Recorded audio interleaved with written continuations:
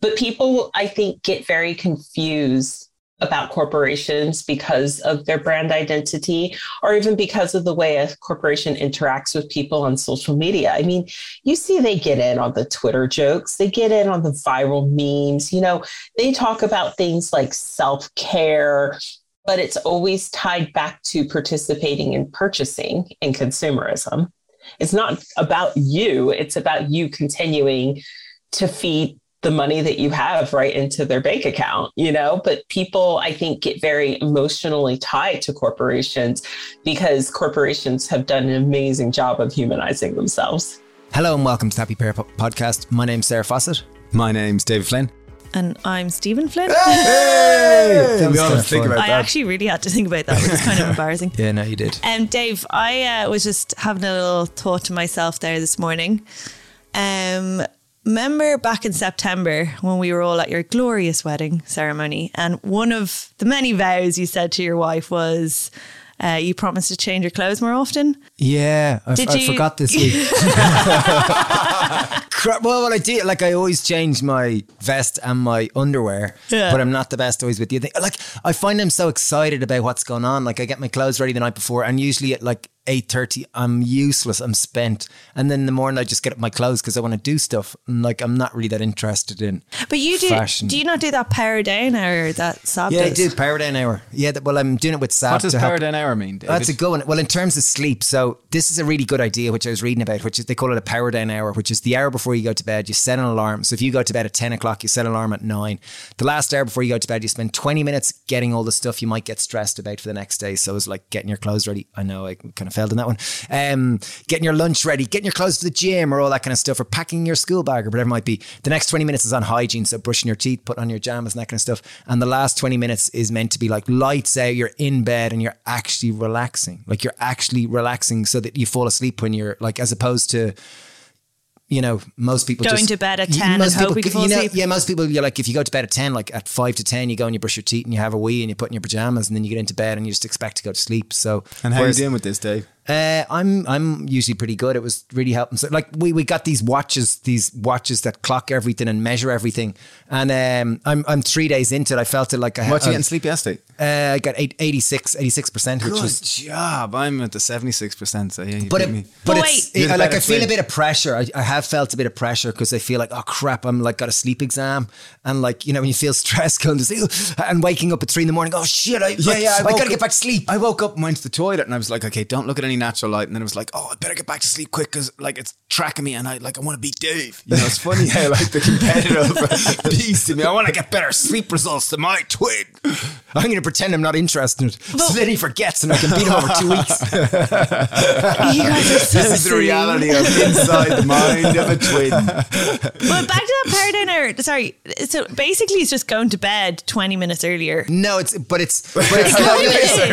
not. No, it's not. It's like sleep is like, and now I use this analogy all the time, it's like landing a plane. You can't, like, a plane is not a helicopter, you don't just land it. It takes about an hour for you to wind down, and most of us are sitting there, we're watching action movies or we're watching some lad cut the head off some other lad, and then we just go to bed and have a wee and brush our teeth and think we'll just fall asleep, where it's about like the hour before you go, no screens, and it's like no stimulation. And I'm not talking about masturbation, I'm just talking because masturbation might help you go to sleep. I'm talking about like actually like, getting all lit up and go, oh, that's a great idea, or that type of stuff.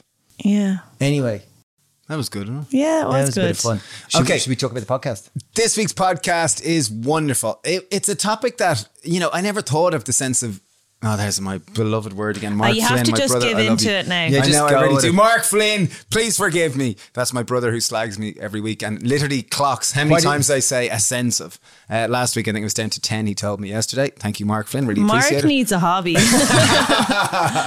Hey, he's my coach.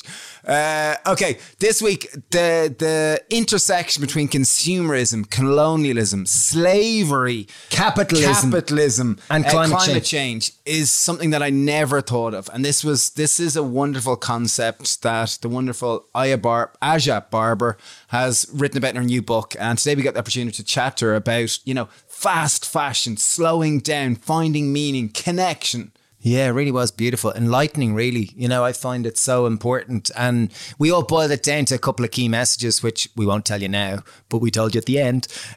Really cool podcast. Ash is a really inspiring woman, written a book, and she's a stylist and a fashion writer. And someone who's been in this industry for a long while and has been the other side of it, where she was a part of fast fashion. So she's seen many of the multifaceted sides of it. And she's a wonderful spokesperson for it. And you might go fast fashion. Oh, I don't buy much stuff and I'm not like a consumer or whatever, but this went way deeper into much bigger topics. Like we went in through the lens of fast fashion, but we ended up in terms of like meaning and deeper societal issues. I really found this beautiful and inspiring in many ways. But the message in this podcast, I think, is so important. So if you really do enjoy this, please share it on your Instagram stories and tag us, and we'll just repost it and share it to loads of people, because this is really an important message. And just before we start this podcast, I just want to tell you to thank everyone who's pre-ordered a new book. It's called The Veg Box. It comes out in June. The two of the biggest factors in terms of climate change and climate crisis is two of the biggest things you can do as an individual is to eat more plant-based and to waste less food. 30% of the food that you buy every week in supermarkets and stores is actually wasted. The book that we've written is all about helping you to waste less. We've taken the 10 most popular veg and most wasted veg. We've done them 10 ways using 10 ingredients or less. It's really, really practical. We're delighted with it, and there's a link down below to pre-order it, and it really does help. So without further ado, we give you the wonderful Aja Barber. Woo! Woo! Woo!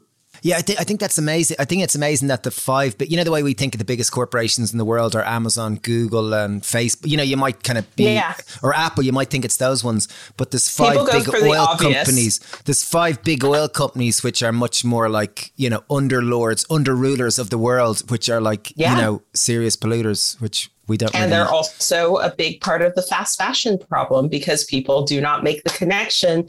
60% of the fibers that are currently in circulation are polyester. And that flooding has definitely happened, you know, from push from the fossil fuel industry to make sure that we are continuously dependent on fossil fuels. And so there's no surprise that, like, if you go into most stores, you don't see as many natural fibers as you used to. That's been deliberate. Wow, 60% of fabrics are polyester, so are petrochemical based. It's not even a byproduct, it's a product of petrochemicals. Yeah. And that's anything that's elastic, like socks and underwear and anything with elastic band is poly-based. There's some natural elastics that people are coming up with. Obviously, recycled polyester is a conversation, but in general, we got to do something about the polyester problem. Wow.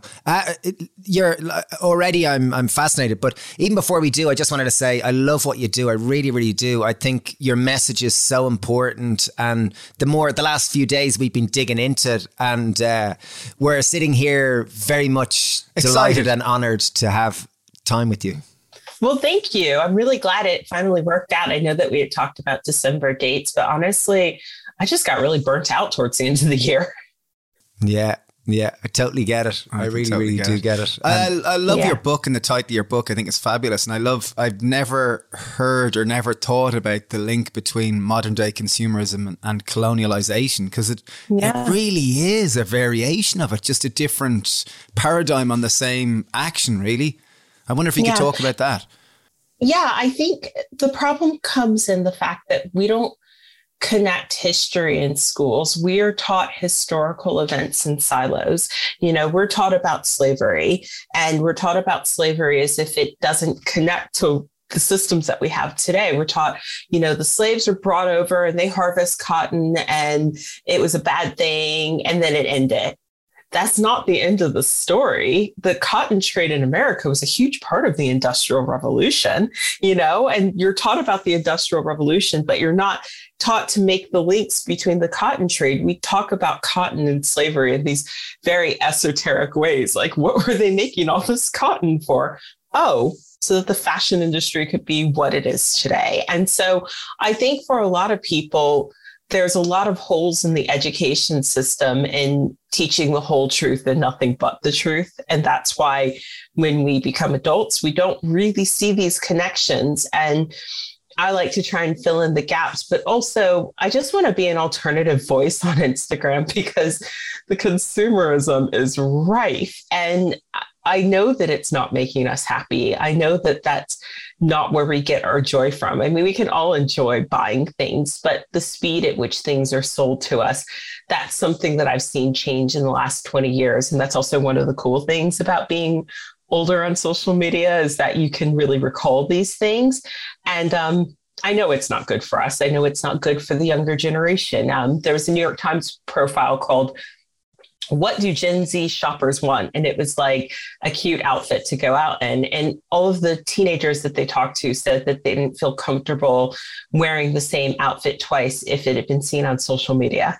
If it had been seen on social media, it therefore qualified as old. So I know that these systems are warping how we value the things that we buy, how we value ourselves. And I would like to be an alternative voice to that and give people clear and honest facts about sustainability, so that when they scroll down and they're served an ad for a dress from a brand that wastes billions of dollars worth of clothing and resources, but has a sustainable line, they can actually go, right, that's crap. I'm not buying that, you know? So that's what I aim to do, because there is so much misinformation out there. And I feel for people who are like, I don't know where to begin, because it does feel like a lot.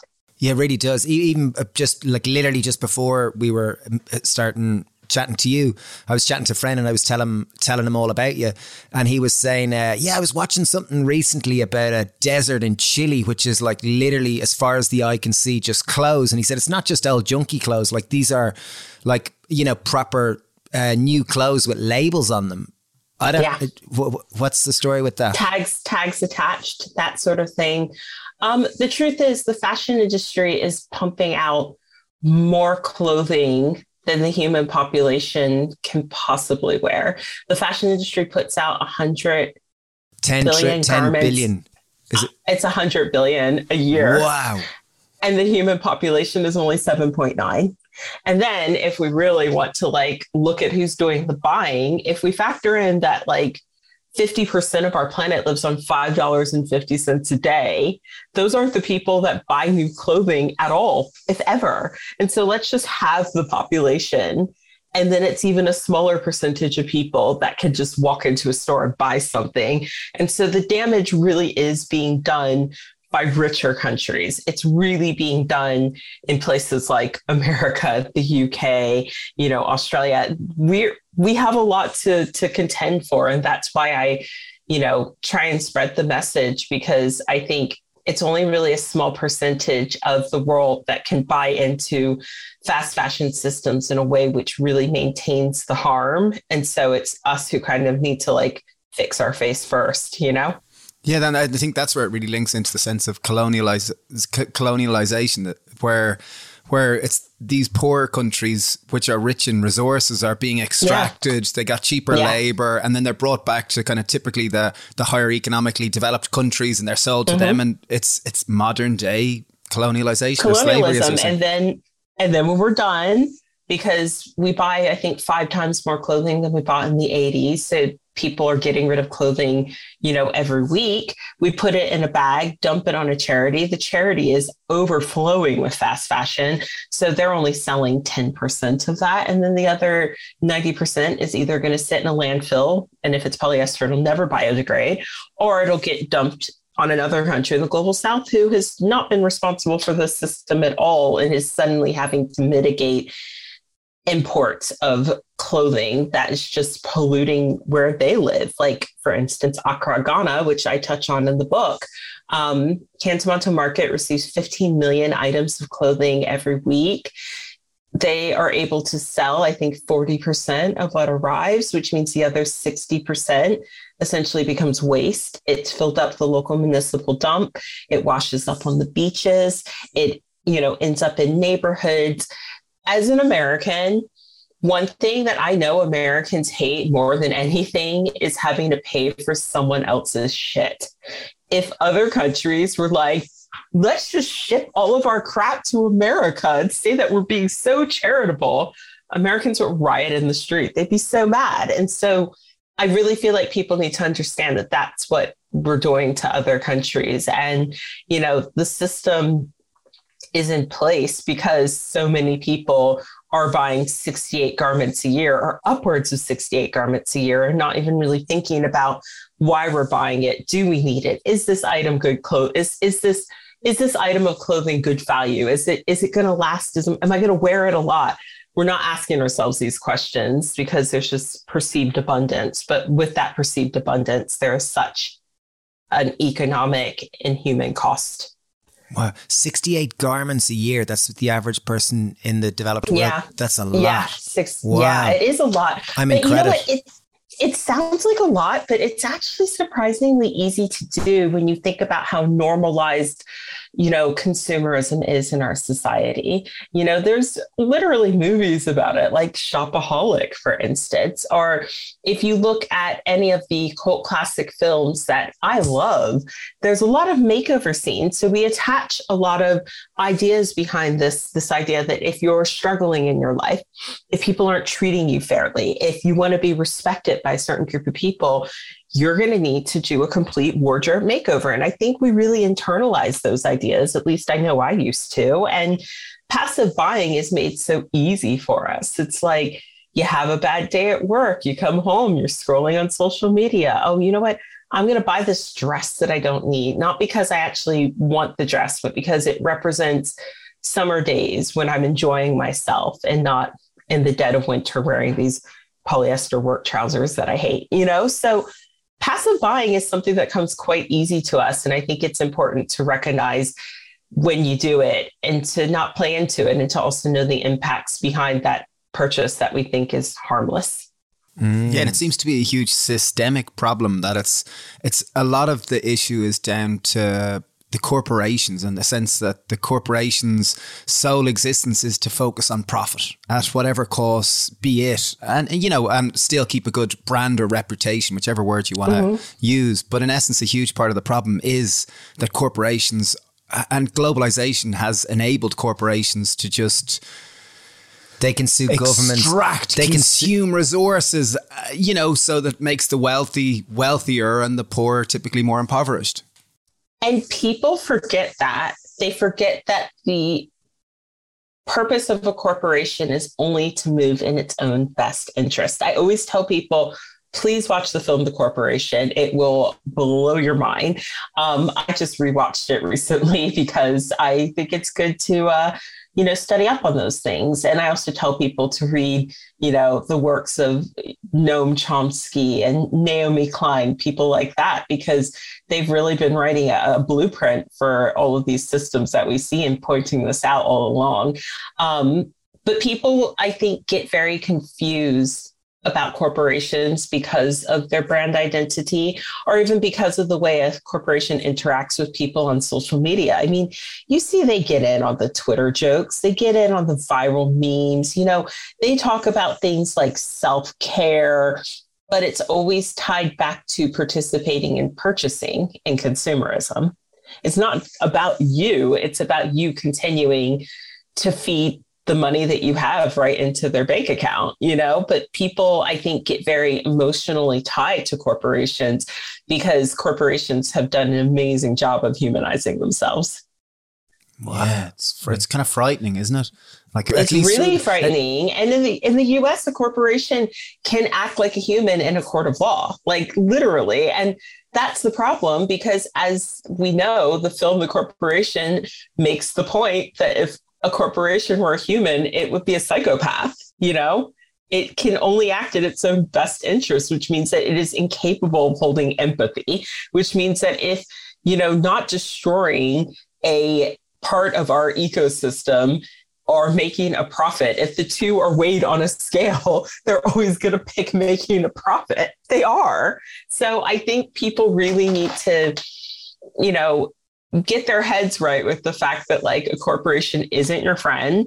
You don't have to be nice to a corporation, and you can demand the things that you want. It's not mean to be like, I heard you all didn't pay your garment workers, and that's horrible. Yes, there is a person working the social media and that kind of sucks for them. But I don't know, at the same time, I'm kind of like, yeah, but you are working for a really horrible company.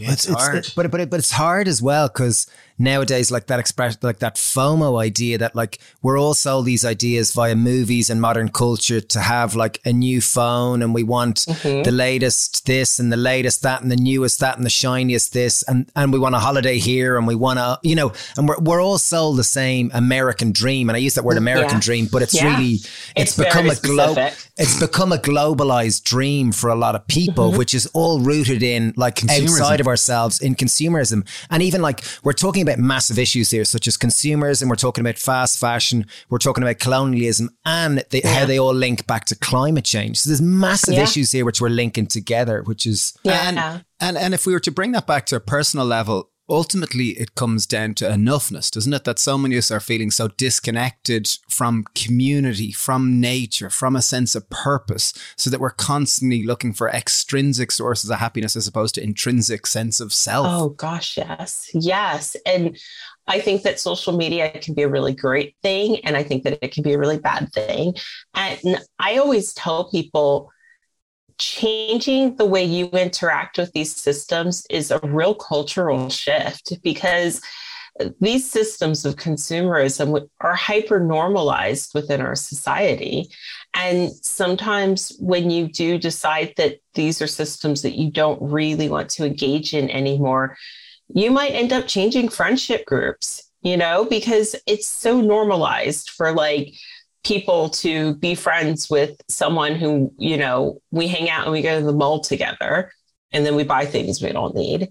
And when you say to your friend, hey, you know, this isn't really my thing anymore, they might not be there with you. You know, I definitely feel like my coming into myself in this space coincided with me starting to talk really honestly and openly about anti-racism. And let me tell you, it was just like a mass friendship group overall. All of those things, people were just like, it was like I had like, you know, farted in the pool or something. People were just like swimming away from me as fast as they could. And that's okay, because I think it's better to have a friendship group where you can be honest and share opinions about this stuff than hang on to friendships that don't really serve you anymore, that maybe you've outgrown a little bit. And it's such a cultural shift. I mean, I know people that would never wear used clothing because they think, ew, gross. And like, I'm not really interested in being friends with those types of people, because they can do their thing, but like, I think there's a lot of shame and stigma around like wearing secondhand clothing still.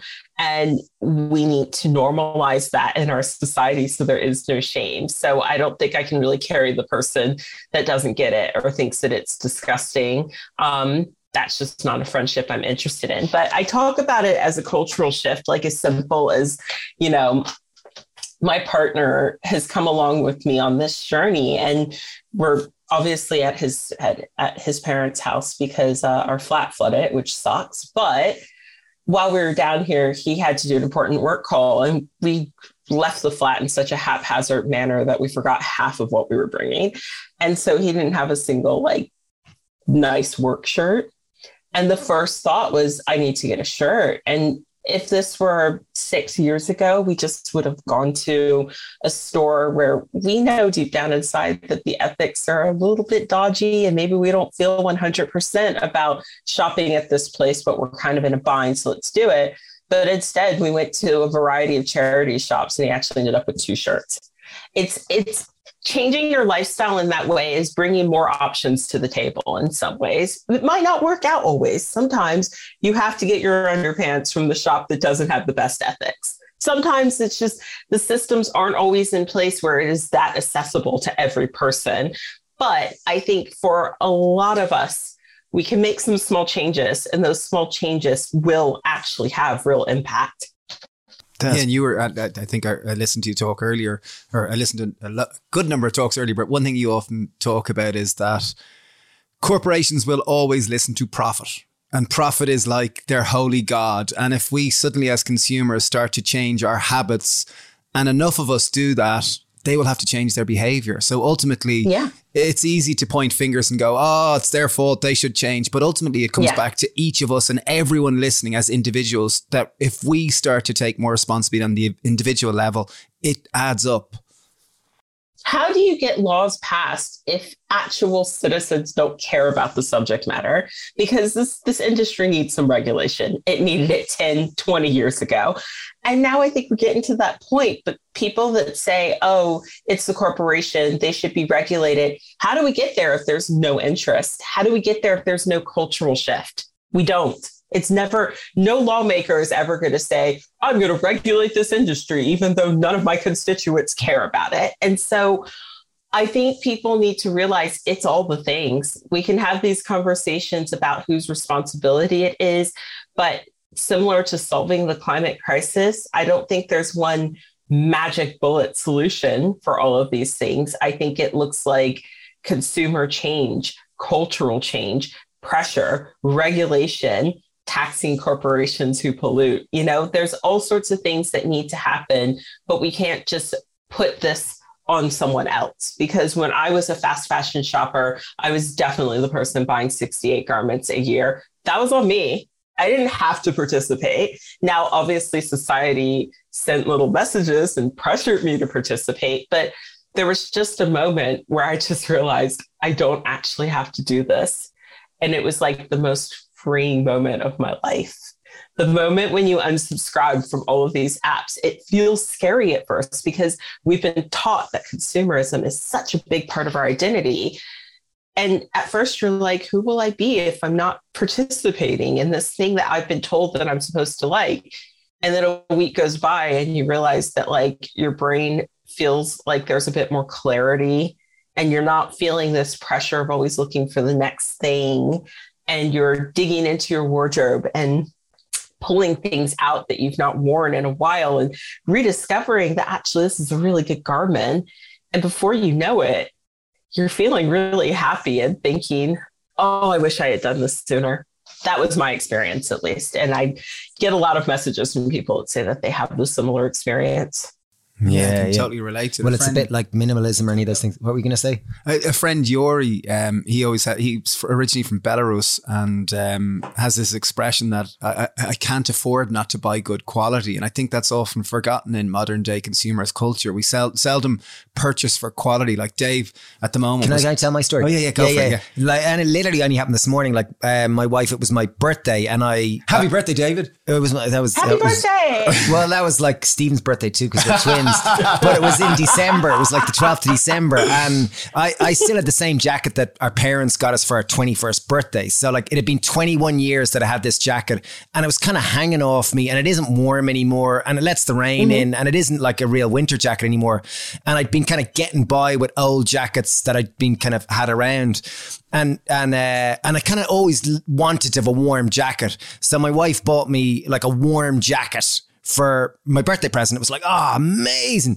And I put it on like it's super warm and all, but it didn't really fit or whatever. So I sent it back and got a smaller size. And then I got the smaller size only this morning and I put it on again. And I don't know, it just didn't quite feel right or whatever.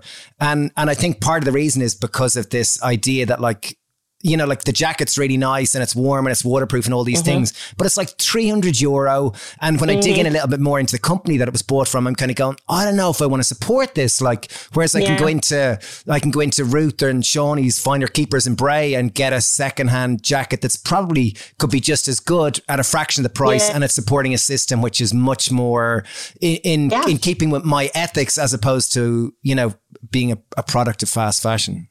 Absolutely. I think this idea that you should want that product, like that's been sold to us for sure. You were going to say something?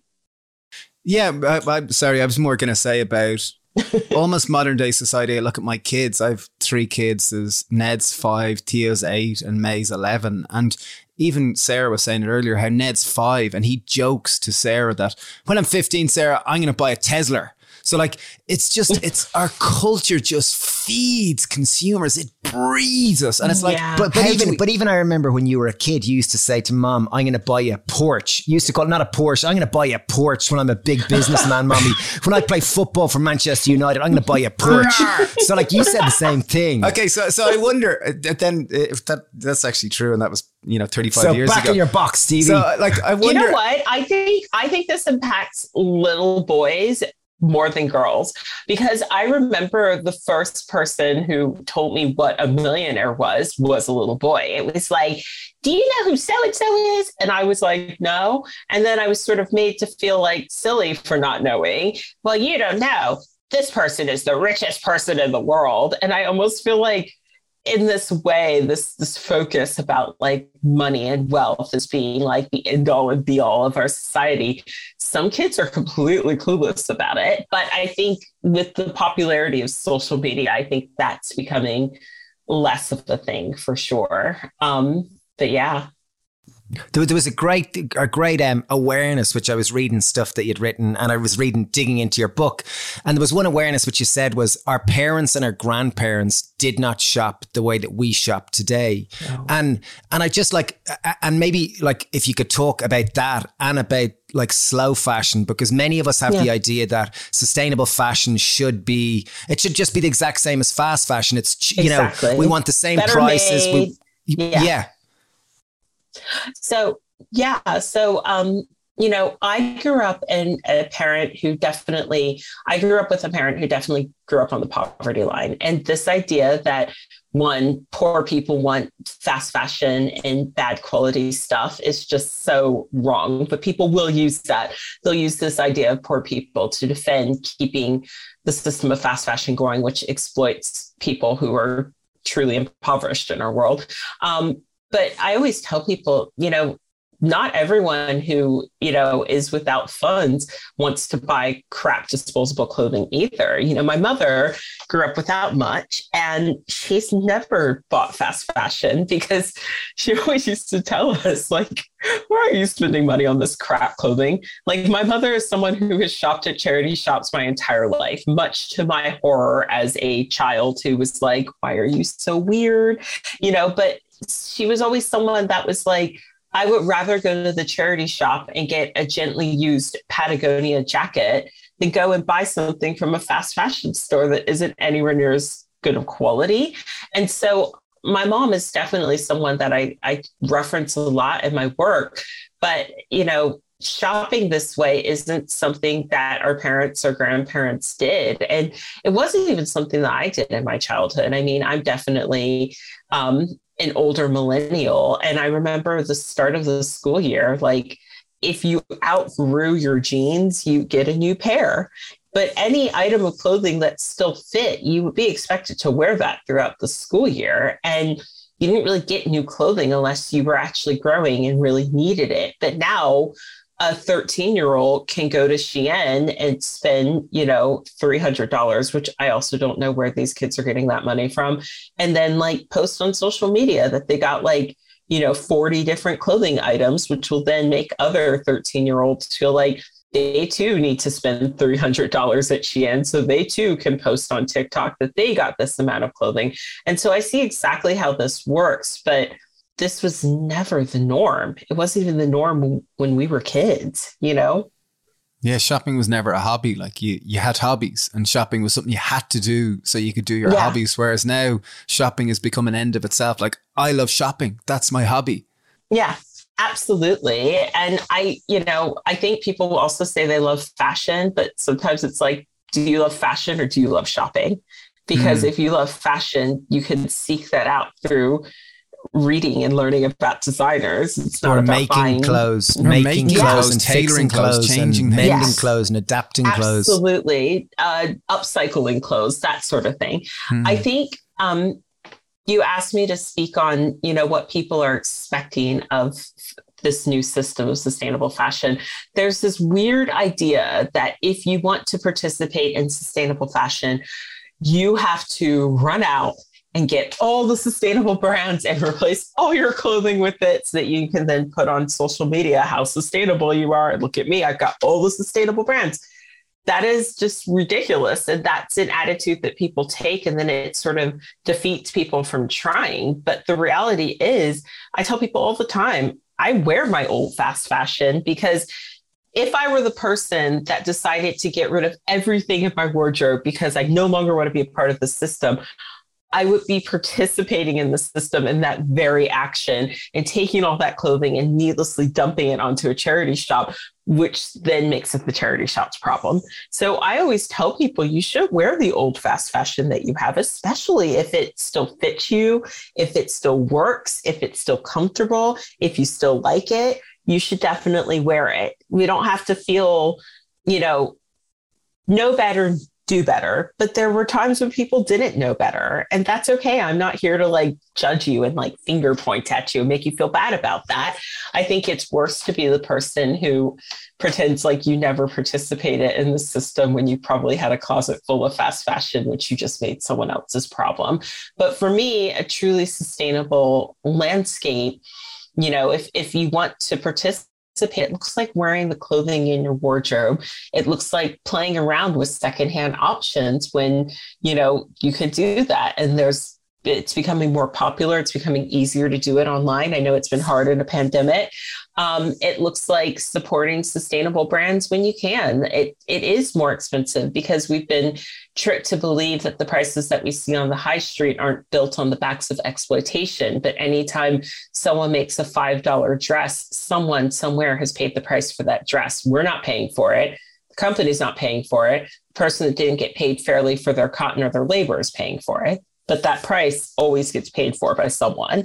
So it looks like, moving away from the parts of the bad system that you no longer have to participate in, making do with what you have, repairing, upcycling, swapping with friends. And then if you, find that you can support the sustainable brand, do that for sure.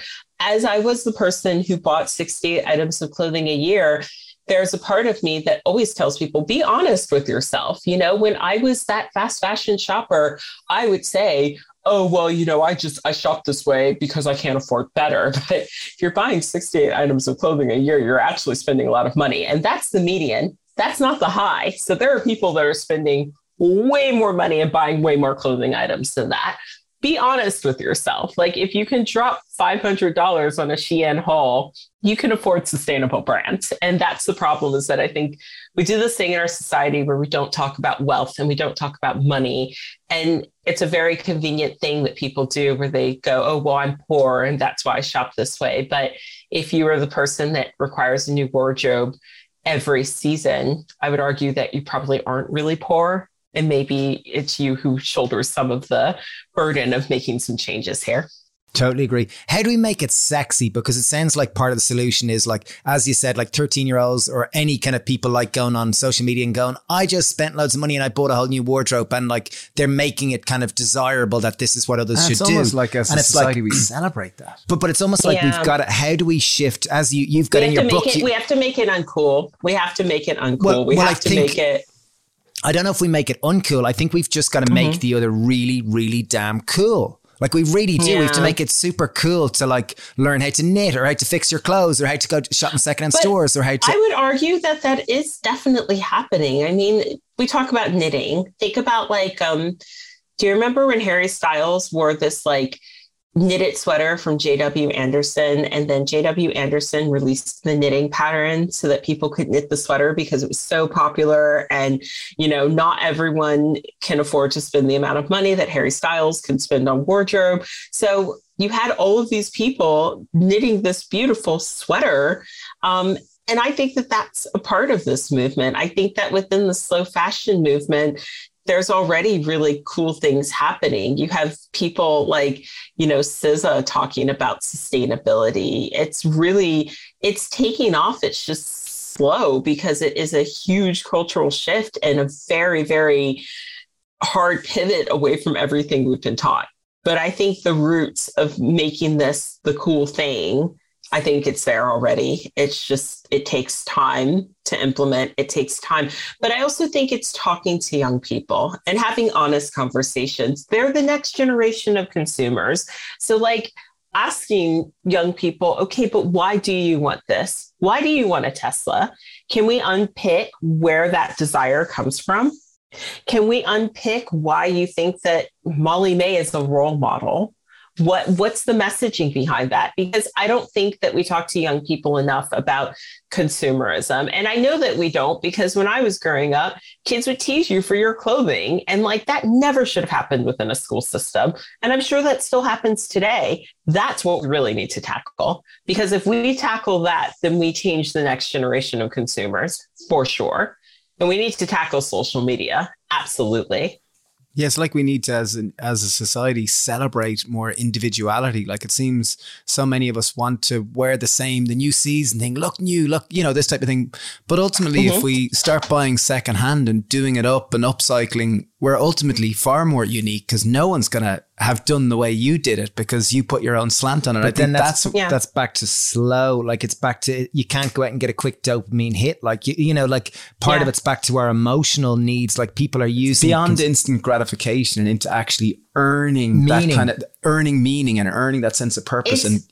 It's very hard because, as Naomi Klein points out in the book, No Logo, corporations have a way of taking any sort of grassroots thing and milking the joy out of it and turning it into a moment of consumerism. And I don't really know what the answer is for that. I mean, you see it when a pop star or a reality TV star wears something that is vintage, which good for them. Good job wearing vintage. And then the fast fashion brands rip off the vintage design so that people can have exactly what this person is wearing, not realizing that like it's about wearing vintage. It's not about wearing exactly what this reality TV star is wearing. You know what I mean? So like it's hard because anything that feels genuine, I always feel like corporations have a way of sort of jumping in and just pulling all the joy out of it in order to continue to farther their profit margins. And I don't know what the solution is for that, but we have to change what we celebrate in our culture for sure.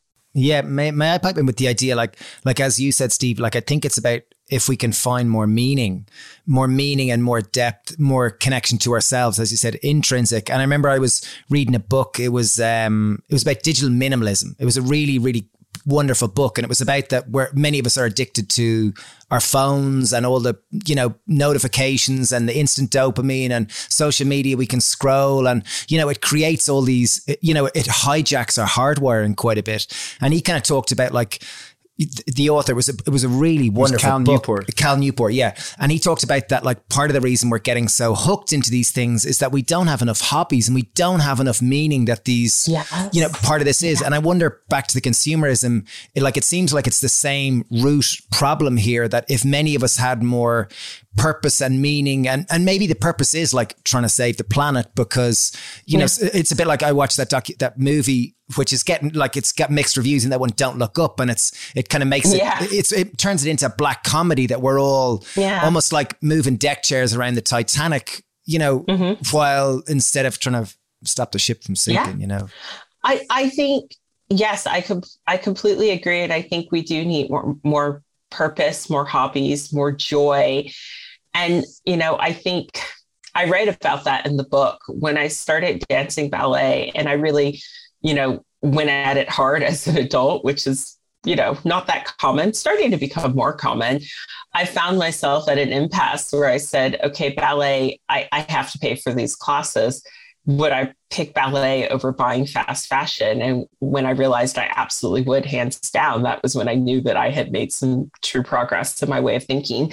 But I also think our society treats hobbies as if it's something that only rich people can participate in. And maybe we need to get away from that as well. And I don't really know what the solution is. But to go back to like talking to young people, when I was home, I was hanging out with my niece, and she's 10, and she is very much impacted by social media. As a matter of fact, she said to me, vintage is so in. And it's so funny. I've not seen her in 2 years. She was 8 when when I left and the last time I was home. And to see how TikTok and trends and whatnot are suddenly starting to like seep into her psyche. And so when I was home, one day we went to the mall, and I walked her into a store, which I would never support because they are on the pay up list. But they are quite like young oriented. Urban Outfitters, not a great company, but they definitely get some of the best talent out of art school to curate, to be buyers, and to make the store just a place of youth culture. And so I wanted to know what my niece wanted and what she was into. So I said, well, let's walk through here. And she was going through and picking up things off the display and going, oh yeah, these are so cool. Bucket hats, they're so cool. Yada, yada, yada. And we went home, and my parents definitely operate on like hoarding light for sure. So I still have a lot of stuff from when I was in high school. And some of it I kept because I knew that it would come back one day. So we go back to my parents' house. She lives down the street, and I'm going through my drawers and I'm pulling out bucket hat from when I was her age. And I'm like, wear this. I'm pulling out T-shirts from 1999, 2000, shrunken baby tees that fit her perfectly. The type of thing that Urban Outfitters would sell today in vintage, would charge someone $40 for it. Pulling those out, wear this with this, wear this with that. We'll get you some secondhand, like wide leg jeans. That's an outfit, and her eyes are just like, you mean to tell me that I could actually just buy authentic vintage stuff instead of going to the store where they put it all together and overcharge me for it? So the rest of the time that I was there, she was wearing all my old T-shirts and getting a real feel for that. And I could see her realizing that she can have style and it doesn't have to involve going to the mall. Now, she is really fortunate to have an aunt who is a fashion writer and a stylist. Not every kid's going to have that at their disposal.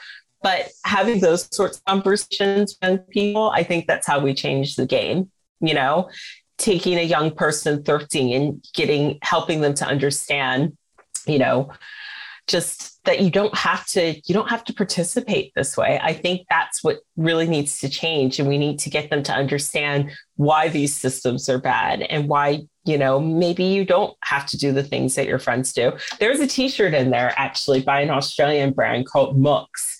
And it was one of my favorite T-shirts. And now she has it, and it has like a typewriter on it. It's still really cool. and it's almost like, the way like we all learn, like we're apes, we're advanced apes, and we kind of model our parents and the culture and the society around us, that we don't question. Like when I was little, like we didn't buy much new stuff because it wasn't what we did or whatever. But nowadays, I just never buy anything. Like I just don't buy clothes. I'm not a fashionable person, and I'm not a kind of stylish person. I have my own. I think you're very stylish, Dave. Thanks, Steve. You're very charming. But the thought of going into a shop and spending €50 on a T-shirt is like crazy to me, no matter what name it says on it. And it's like, I don't know where we kind of like the actual inherent value of the thing is not relevant in most cases, because most of us are trying to buy a feeling, that kind of feeling, that sense of kind of like, I am worthy, or like we're trying to buy an emotion that I am good enough. I've bought something new. Like it's almost like if I think back to the psychology of it, that you're purchasing a sense of, I'm worthy of a new T-shirt, of something new. Is that what, I'm just trying to understand what it is that we're... I think it's there. I think we're taught that like purchasing new things is a way of rewarding ourselves. That's what I think. Like chocolate bars or reward, or Twinkies. Part of fitting in with the right people is to get new things, that sort of thing. I think there's all sorts of conversations there, but that doesn't replace, the joy of, I'm wearing my aunt's vintage T-shirt and it has a story behind it. Yeah, the stories are the things that really kind of hold us. Like when I think of, I've still got a pair of pants, they've got like holes all over them. They've got like the biggest hole in the crotch ever. Like I couldn't wear them anymore. Like I bought them when I was 20 years old in Guatemala, and they're mad looking pants, and they got holes all over them, but I still won't throw them out because they've got this story and there's so many inherent memories in them. Yeah. Whereas you don't get that from stuff you buy in a store. You don't get that from fast fashion, and you don't get that from the disposability culture surrounding fast fashion. You just don't. You never will. And we get so far away from who made the clothing. I know that when I shop from a small independent brand, that if I wanted to call them up and ask them who made my item, they could tell me. But with the fast fashion supply chain, sometimes your garment might pass through as many as 50 different sets of hands before it reaches you. Wow. So it's very... I find when there's that much going on, it's hard for us to attach humanity to the pieces. And that might be a part of the problem as well. Yeah. Like if we're to start looking at solutions right now, I think a huge part of it is, and it's a solution to globalization, it's localization. It's having a local person who can fix zips, fix clothes, change clothes, alter things, having a vintage store, having a second store, having a kind of art school or something that celebrates this diversity and this sense of freedom and wanting to express yourself differently rather than just... Yeah, sorry. Can I say Cantamonto's already doing that? They are the prototype of what our secondhand Cantamonto Market in Accra, Ghana. It's in Consumed. It's where the Ore Foundation works out of. So in Accra, and where's Ghana, Accra, Ghana? Excuse my ignorance. Sorry, in Ghana. Oh, in Ghana. Accra. Okay, wow. Ghana, in Ghana. Wow. Accents in Ghana. So Cantamonto Market, which is arguably the largest secondhand clothing reseller in the world because of the amount of clothing that comes through. Like, geographically speaking, the market is not that large, but the amount of clothing that they're dealing with is a large amount. It is a microcosm of exactly what you're talking about. You can buy a garment and you can get it made to measure in that market. There are people that will dye the clothing for you. There are trim shops. So if you want to add a trim to something, there's tailors, there's screen printers. You can buy a garment and make it perfect for you, an individual, all within Cantamonto. And that's the type of thing that we and the rest of us in the global north should be modeling. We should have those systems available. And, I tell people all the time, I get this message all the time from students. My school wants to make t-shirts. And I've tried to tell them that, free t-shirts are a part of the problem. And it is 25% of the garments that arrive in Cantamonto are always free t-shirts. So like that t-shirt that you get for running a race that you don't want, or a participating in an organization fundraiser, that does not need to be made. It ends up being someone else's problem. I always tell people when they ask me, what should we do instead? I always say, tell people to bring a t-shirt that they already have and set up like a mini screen printing area where you can like screen print the t-shirt or do something different with it, recreate it, reinvent it. That's way more fun than everybody gets a new t-shirt with a really bad logo that they don't like. Yeah, it seems like a huge part of the solution is to slow down as a society. It's almost like it's fast fashion. The very adjective is fast, whereas like the antithesis is slow fashion. And it's if we go slower, we might actually connect to ourselves, to our own individuality, to actually start to express that. If we go slower, like as an example, I was just thinking there, we have these jackets that we wear going to the sea. We swim in the sea every day at sunrise. And because it's down at the sea, the salt water lands on the zips. The zip typically over time corrodes. And I've had that jacket for about a year now, and I've wanted to get the zip fixed, but it's actually easier for me to buy a new one than it is to get the zip fixed. And that's just an expression of our society. So I haven't got it fixed because I have to go to the next town to get the zip repaired. I will do it eventually, but it's just that society makes it easier for us to buy new than it does actually mend, fix, repair, whereas we need... That is planned obsolescence at its core. But there's solutions for that. There's an app called Sojo that is a repair app. And I think that they're really cool. Their founder is young and Black, and it's all about encouraging people and making it easier for people to repair things. So say you do have a jacket, sign on to Sojo, say, I want this repaired. They'll help you get it repaired in a way that isn't as challenging as you having to sort it out yourself. So we do have these solutions. It's about changing the culture of, planned obsolescence seeping into the ways in which we buy clothing. Because it's true. I remember, being like, well, the zipper broke. It's cheaper and easier to just get a new pair of jeans instead. But that's what needs to change.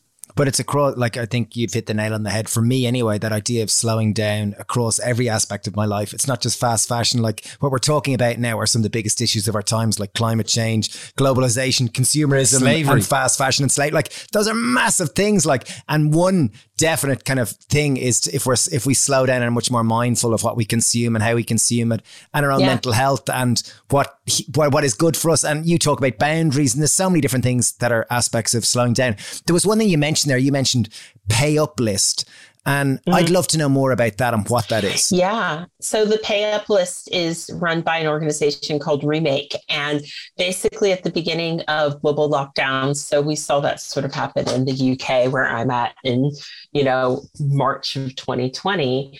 When that happened, all of these brands, some of which were the most powerful brands in the world, started to sort of pull away from garment makers and say, we're not going to pay for this. The way the fashion industry works is clothing that you see in stores is usually processed and produced months in advance, sometimes up to 6 months in advance. It just depends on the company and the timeline.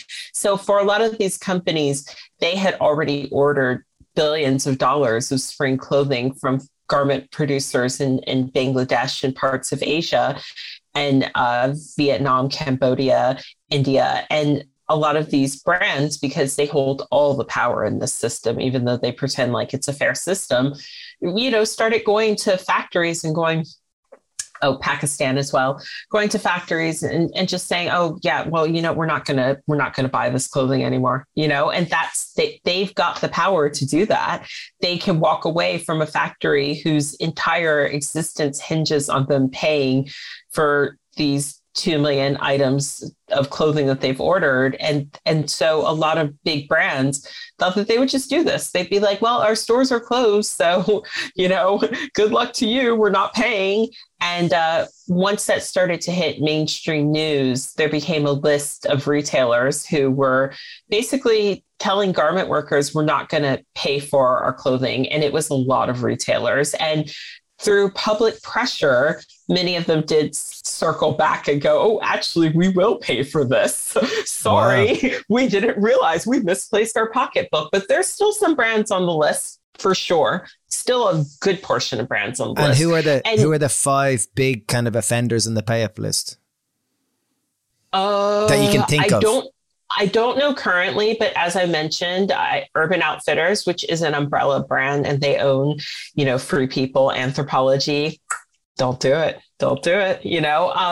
So it sucks because, Anthro will be like, we're sustainable. We're working with all these sustainable brands as well as Urban Outfitters. They'll buy from sustainable brands, but in their operations and how they treat people, there's nothing sustainable about that company just because they're purchasing from a brand that I enjoy that is actually sustainable. And that's where I think the confusion comes in, because some of the clothing that you're going to see in a store like that, some of it will come from independent brands that you'll like and think are cool. But a lot of what is supplemented is clothing produced by the company to sit alongside those brands to make you think that what they're producing also has equal value. But in actuality, a lot of that clothing, the garment workers who made it weren't paid for it. But you can actually just find the full list online. If you Google pay up fashion, it'll come up for you. Off the top of my head, I don't know everyone who's currently on the list, but at the beginning of the pandemic, it was a great many of every high street brand, Wow. And so public pressure does actually have an impact. Now, the negative impact of something like brands, going, I'm not going to pay for this, is that a lot of garment workers went hungry throughout the pandemic. Because if you already are working on starvation wages, and let's be honest, that's what a lot of those wages are, and you take that away, you have starvation left, So it was a real grisly, horrible thing that happened. And the most disgusting part about this is we talked about earlier in the conversation, the obvious. People go after the Amazons, and by all means go after Bezos. Fuck that guy.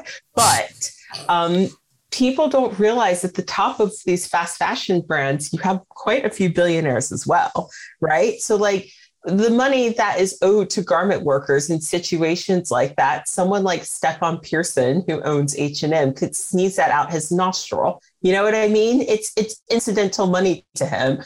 So why on earth are brands allowed to operate that way? The guy who owns Zara, also a billionaire. His daughter is also a billionaire. The family that owns H&M, they have 5 billionaires in it. The Waltons, who own Walmart, richest family in America, used to be the richest family in the world. And so people look to, we look around and we see one boogeyman, and that's Bezos and Elon Musk. And that's fine. But realize that it is not just them. If you think that purchasing from that store that has no ethics is harmless, it's not true, especially when you don't need to buy the things. You're just making a rich person richer at the top and maintaining a system where the garment worker might not get paid if a global pandemic happens. And that's messed up. People were even like applauding brands on the pay up list during the pandemic for like making things like masks and PPE. And I just thought, wait, these people didn't pay garment workers, but they've obviously contracted another factory to do this thing so that they look good, but they're still on the pay up list. Whew. Yeah, it's kind of it's the main actions people can take. Yeah, the sense of solutions, because sense of solution is it's a quagmire of doom and gloom. Of doom and gloom. But for anyone listening who kind of goes, I'm in, I want to join this cause. I want slow fashion. I want connection. I want local. I want to celebrate diversity. What are solutions? Like you mentioned, Sojo was a good one. You mentioned that market in Ghana. The first thing you could do, it cost all of us nothing to slow down. That has been the theme that we keep coming back to. You know, we have to realize that consumerism, whether or not we like it, is a part of our culture. And many of us participate in passive consumerism without even recognizing that we are. Look at who you're following on social media. Look at the apps on your phone. Look at what social media encourages you to do. If you find yourself staying up at midnight buying clothing you don't even need and you don't know why, and then you feel weird about it, maybe investigate some of those habits. And that's something that every single one of us can do. And then the next thing I would say is learn how to repair things. That's something that all of us can do. You know, there's so many YouTube tutorials online that are so easy and accessible. And then learn how to look for quality in the store, right? We're all going to have different price points that are accessible to us, but you know, if you can spend a bit more money on your clothing, recognize if you're that person. I'm definitely that person.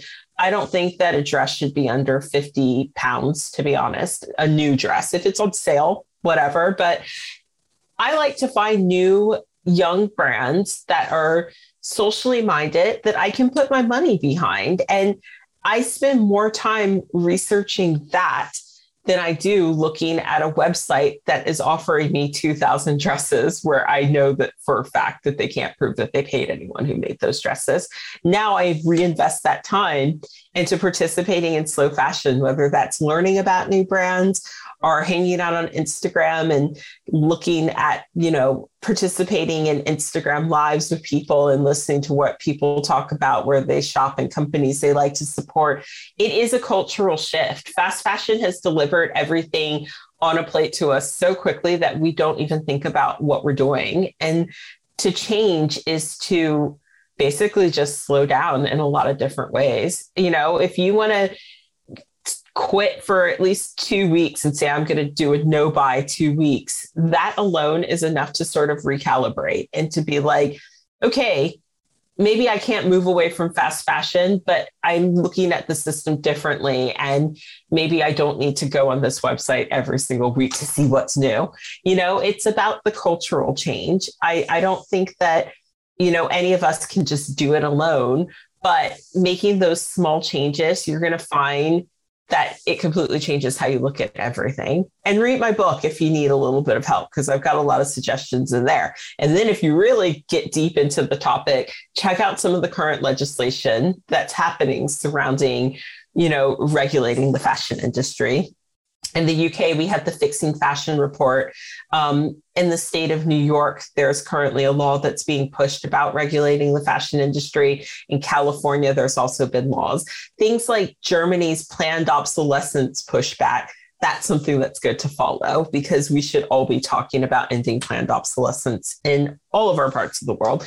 So there's so many ways to tie into this conversation, but reading books by people like Naomi Klein and Noam Chomsky, that's also something that you could do. Read Fashionopolis by Dana Thomas. Read more than you shop. You know, I think we can all just stand to be a little bit more educated in this system. And that's not going to come quickly. But you know what? Reading books automatically slows you down. Good one.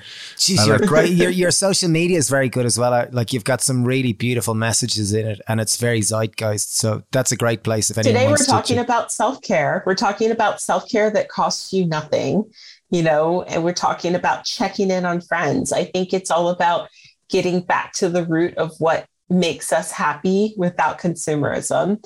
And then when there comes a time where you absolutely have to buy something, make the best decision you can with the knowledge that you have.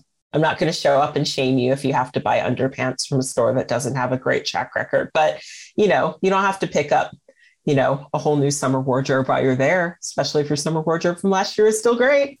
Yeah. I was thinking with your 68 items, that the average person buys 68 items, does socks come into it? Because I know like socks, I put holes through my socks where they turn into like, wristbands, like quite quickly. I'd probably go through 10 pairs of socks a year, I'd say at least.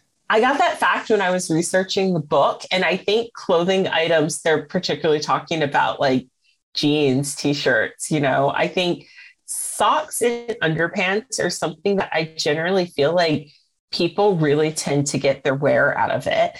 The system of fast fashion isn't someone who's like, oh, these socks aren't cool anymore. I guess I have to get rid of them and move on to the new trendy socks. It's more like, oh, I need a new dress to be photographed in this weekend. It's more of the system than socks. But you can learn how to darn your socks.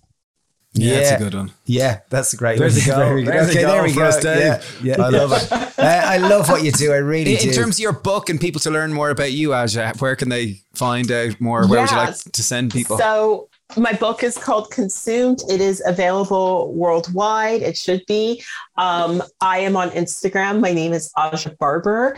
And I support my work through Patreon because you can't really be like a thorn in the fashion industry side and then asking the fashion industry to pay you to promote yourself on Instagram. So my work is promoted through Patreon, where every day you will get news articles and information to help you be a more informed citizen of the world in regards to consumer goods. And so those are the places to find me. I'm pretty feisty on Twitter, but I don't try and hang out there too much because Twitter can be very bad vibes. But that's me. I'm around. Great. Love it. Great. Thanks, Aja. Thanks so much for taking I look forward to meeting you when we go to the UK at some stage. I hope you really liked that. I think Aja's message boiled down to one line is buy less stuff. And interesting enough, like her core message there, which we came out with, was slow down. And that's been what me and Steve have written the last couple of years as our goals for the year. But I found it very difficult to apply. And I guess what we talked about here is the intersection between globalization, colonialism, consumerism and climate change. Massive, massive big issues. And I guess slowing down, I think it's so relevant to certainly most people I know. And for me, that sense of, there we go again, my favorite word, connecting to ourselves, understanding where our stuff comes from, understanding someone actually made it. And I think the more we as individuals can actually follow that process, the more we actually appreciate things more. So one thing I'm going to try to do over the course of this year is to make a piece of fabric myself. So as in like literally find out where the hell wool comes from and knit a jumper, but actually go through the steps so I understand it. Good on you. Yeah, okay, there's a bit of social accountability. Okay, yeah, I'm going to do good luck with that one anyway. And on the topic of climate change, the two biggest things you can do to positively impact and have two of the biggest, hugest, massivest things you can do as an individual is number one, eat a plant-based diet, and number two is to waste less food. And our new book, which is called The Veg Box, it comes out in June. It's all plant-based and it's all about helping you to waste less food, because 30% of the food that you statistically buy every week in the stores of the supermarket is wasted. So this book is based on teaching you how to waste less and to eat more plant-based and to take more responsibility. We're really proud of anyway, and it is available to pre-order, link down below. Yeah, and if you don't want a physical copy, it is available on Kindle too. So there we go. Thanks for making it this far in the podcast. We really, really appreciate it. Big shout out to Sarah Fawcett and Shawnee Cahill, who produce and edit and upload this podcast to make it all possible. And most and foremost, thank you to you. We're really, really grateful. If you did enjoy this, please share it on social media. Just tag us on Instagram stories and we'll reshare it, because I really want to try to get this message out to as many people as we can. So thank you very much and wishing you a wonderful day ahead. Bye. Bye. Bye. Bye. Bye. Bye. Bye. Bye. Bye. Bye. Bye. Bye. Bye.